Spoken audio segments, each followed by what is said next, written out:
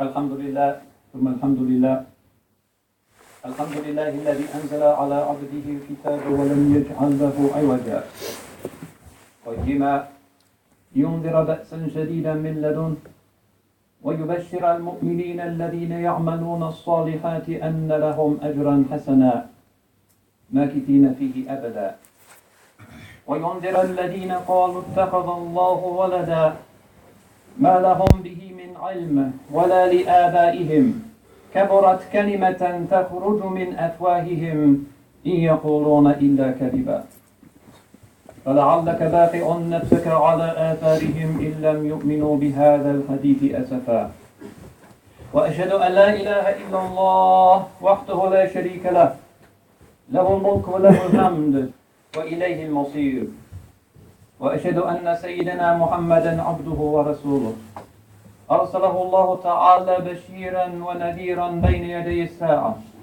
من يطع الله ورسوله فقد فاز ومن يعصهما فقد ضل ضلالا بعيدا اللهم صل وسلم وبارك عليه وعلى آله الأطهار وأصحابه الأخيار ومن اتبع سنته وسار على نهجه إلى يوم الدين أما بعد فيا أيها الإخوة المؤمنون السلام عليكم ورحمة الله وبركاته أخرج البخاري عن أبي هريرة رضي الله عنه أن رسول الله صلى الله عليه وسلم قال من كان يؤمن بالله واليوم الآخر فليقل خيرا أو ليصمت ومن كان يؤمن بالله واليوم الآخر فليكرم جاره ومن كان يؤمن بالله واليوم الآخر فليكرم ضيفه.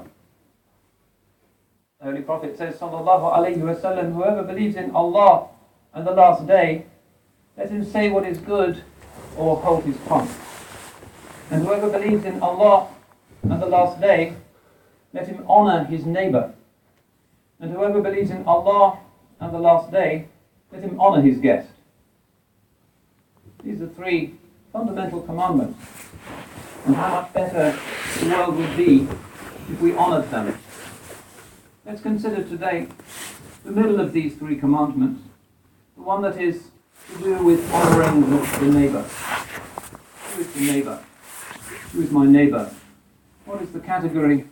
How close does he have to live? What sort of a person does he have to be in order to have me honoring him? And who is not? These are important things because we all have neighbors.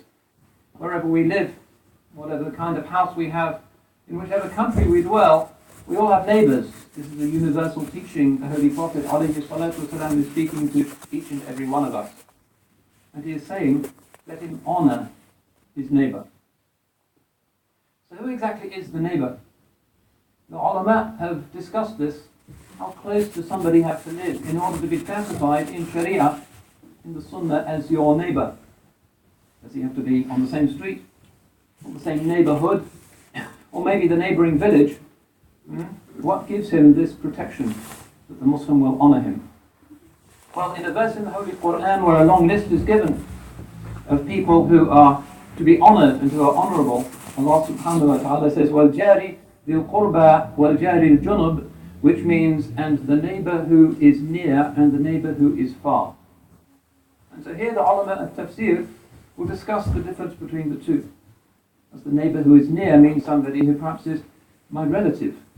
And the neighbor who is far is somebody who might be next door to me but is not with my family in a kinship relationship. Or could it be somebody who is Muslim and who is not Muslim? The near neighbor being the Muslim and the far neighbor being the non-Muslim.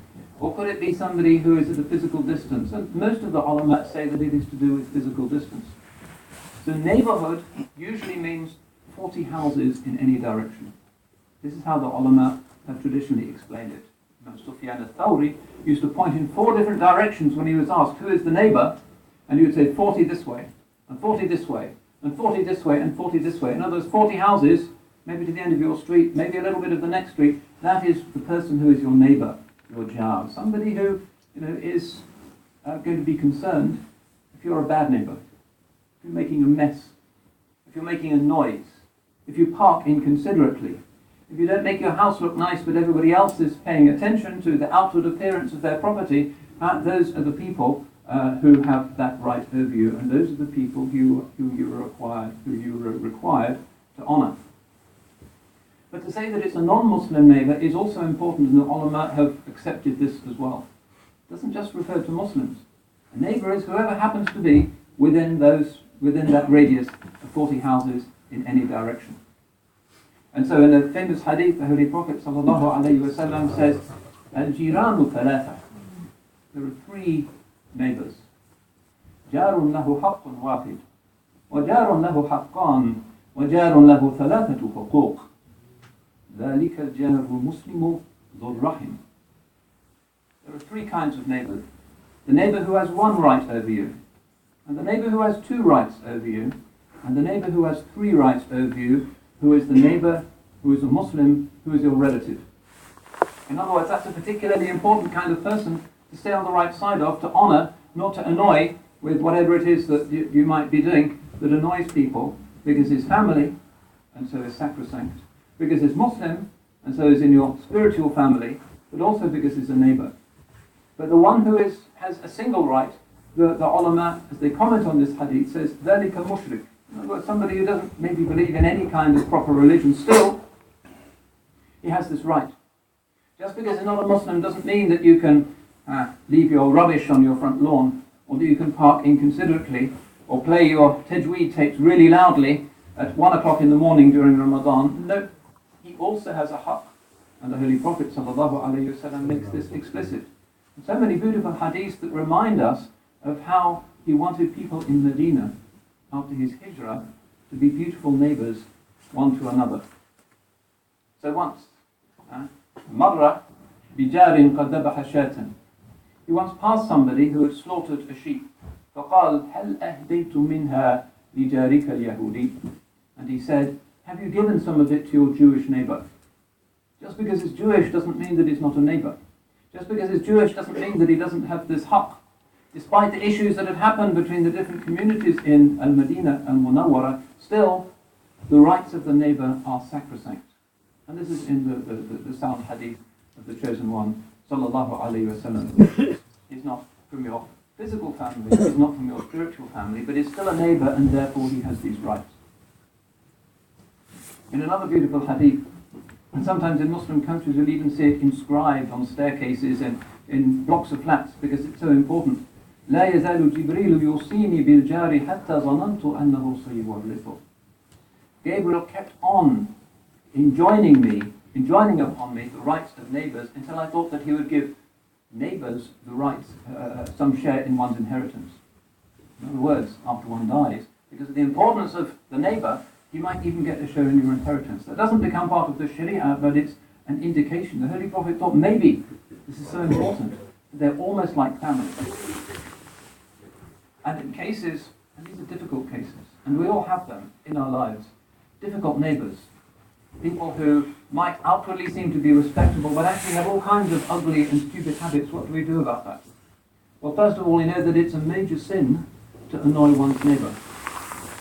أول الخصمان يوم القيامة جاران.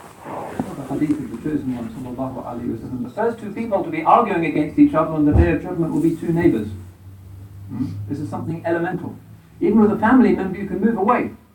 You can change your email address, but with a neighbour, it's always there. You always see him mowing his lawn, or parking his car, or claiming your mail, or whatever it is. You can't get away from the neighbour unless you physically sell your house and move away. So the first two people to be arguing on the day of judgment will be two neighbours. This is something that's really important in our religion, and really important to the Rasul sallallahu alayhi wa sallam. So he was once told, إِنَّ فُلَانَةً تَصُومُ النَّهَارِ وَتَقُومُ اللَّيْلِ وَتُؤْذِي جِيرَانَهَا قَالَ هِيَ فِي النَّارِ. Another sound hadith, and it's alarming. He was told about a certain woman in Medina who used to fast all day and pray all night, but used to annoy her neighbours.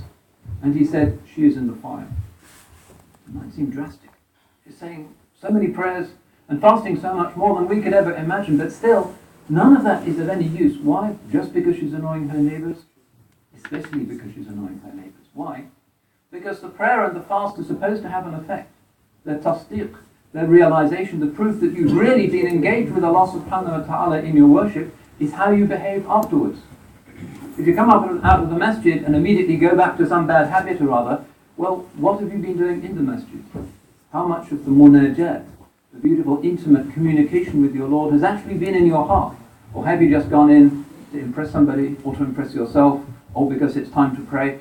How much of that beautiful opportunity that your Lord has given you to be close to Him, in this wonderful moment of qurb, of closeness, which is the sajda itself, how much of that have you actually put to good use? What a lost opportunity if at the end of the prayer you're just as bad as you were at the beginning. Instead of going up a stairway, you're just walking on the flat, or you go up and you go down again. What a foolish way to spend one's life. Perhaps thousands and thousands of times we say Allahu Akbar. How many times do we mean it when we say Allahu Akbar? Allah really is greater than all of my worldly concerns. He is greater than my sense of reputation and my bank balance and all of the things that I might be worried about, and what kind of car I'm parking outside my house, and all the things that usually occupy our thoughts. And these are the things which human beings are distracted in their competition. This is the Alhaakum al-Takathur, Hatta Zurtum al-Maqabir. The unfortunate lot of Bani Adam is that we're distracted by rivalry in mutual increase until we visit the graves. This is a miserable use of this wonderful, extraordinary, one-off opportunity that we have while we draw breath in this amazing dunya, actually to use our lives for something that is beyond our lives and above our lives, and that gives everything in our lives meaning. So the one who is in the mosque and he prays, but afterwards he's bad-mouthing somebody or criticizing somebody or even doing it to his neighbours, the Holy Prophet says, sallallahu alayhi wa sallam, what is the meaning of that person's prayer? Inna salata tanha 'anil fahsha'i wal munkar.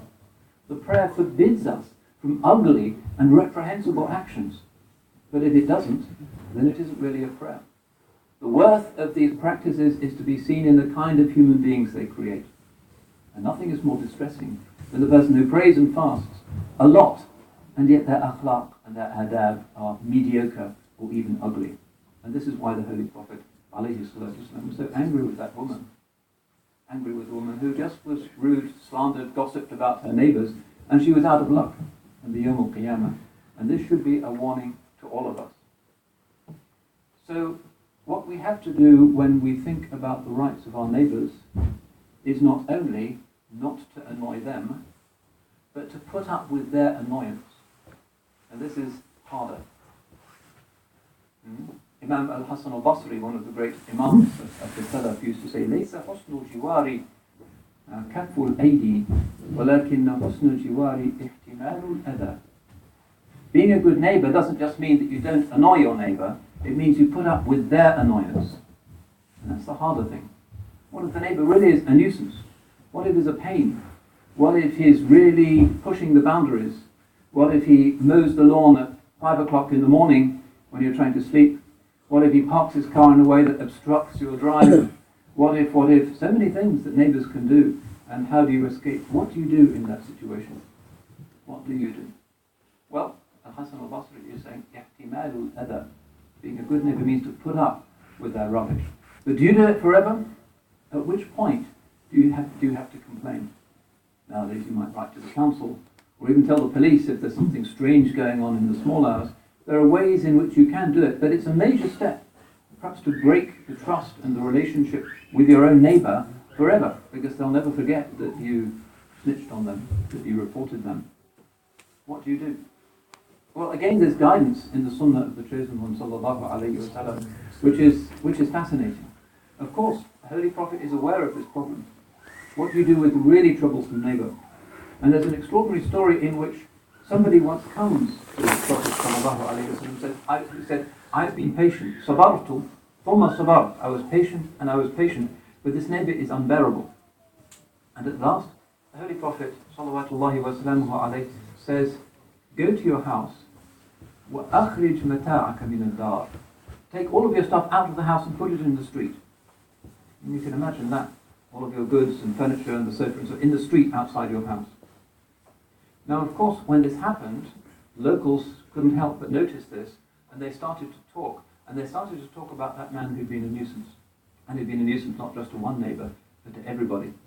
And eventually the person who had done this realized this was such a flagrant situation that he went and apologized to the person who had always been annoying. Now why did the Holy Prophet do it like that? Why not just say, go to him and bite his head off? Tell him he's being outrageous. He's playing his music in the small hours. He's banging his front door. Why not just tell him that? No, because that could break the relationship. Instead, the scholars say that the wisdom of this advice from the Holy Prophet sallallahu alaihi wasallam in that extraordinary illuminated city was that because it was everybody who was pointing out that this thing had happened, the relationship between the man and the neighbour who had wronged him was not broken. Everybody was talking about it, so that relationship with the neighbourhood was not destroyed. A very subtle thing, latifa, but very beautiful. And this is important. When we actually think about what we're going to do about that annoying neighbour, we can't just bang on their door or bang on the wall. We have to think of a way of doing it that will preserve that good neighbourly relation. And sometimes there's issues with boundaries. There's so many beautiful hadith which indicate how important this was to the chosen one, sallallahu alaihi wasallam. So, for instance, he says in a hadith, "Man kana lahu ha'itun aw sharikun, fala yabi' darahu hatta ya'ridaha ala jarih." Whoever has a shared wall, you might call it a party wall nowadays, or whoever has some kind of thing that he shares with his neighbour, let him not sell his house until he offers it for sale first to his neighbour. In other words, the neighbour has the right of first refusal. And this is actually a principle in Sharia, in our akhlaq. If you're selling a property, properly speaking, you should contact the neighbours first, because it's a neighbourly thing to do, and ask them if they would like to buy it. Or maybe somebody they know who wants to live next to them, maybe their mother, who knows, would like to buy it.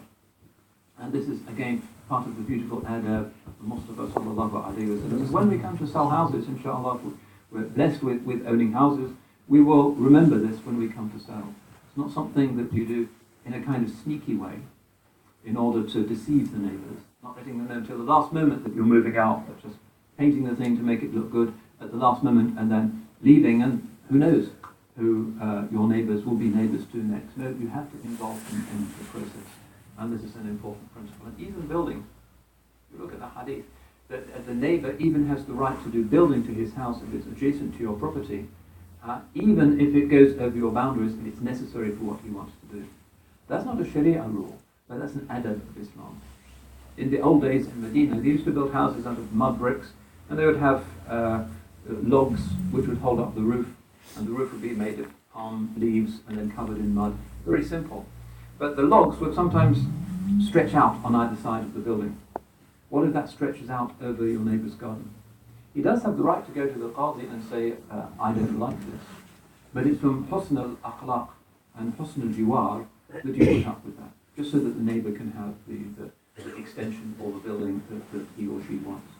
So these are all very important principles and something that are universal.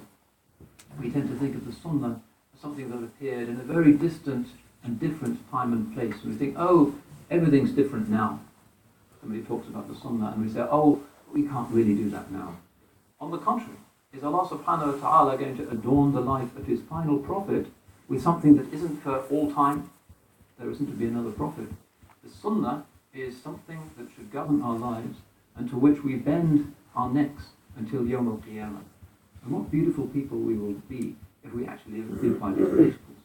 Can you imagine how people would want to live next to Muslims if Muslims had this reputation for being lovers of their neighbours, for being considerate neighbours, for respecting them and their boundaries and their families?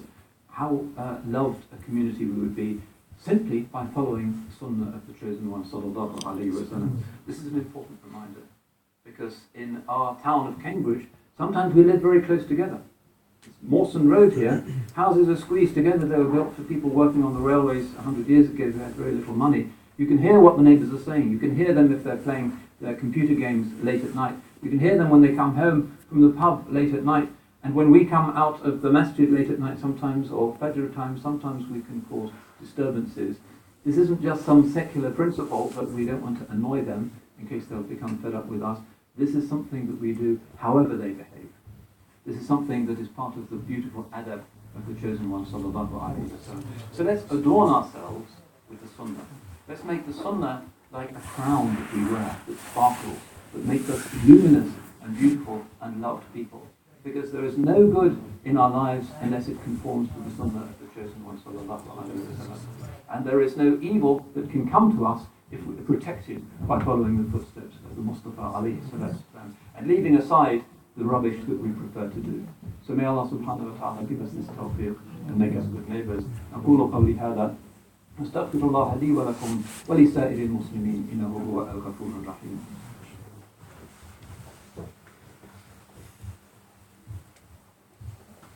الحمد لله رب العالمين ولي المتقين نكال الظالمين. أشهد أن لا إله إلا الله الملك الحق المبين محمد رسول الله صادق الوعد الأمين. أوصيكم ونفسي بتقوى الله فإنه خير الزاد، وإياكم ومحدثات الأمور، فكل محدثة بدعة وكل بدعة ضلالة وكل ضلالة في النار. واعلموا أن الله قد أمركم بأمر عظيم، أمركم بالصلاة والسلام على سيد الأنبياء والمرسلين، فقال جل ثناؤه: إن الله وملائكته يصلون على النبي يا أيها الذين آمنوا صلوا عليه وسلموا تسليما.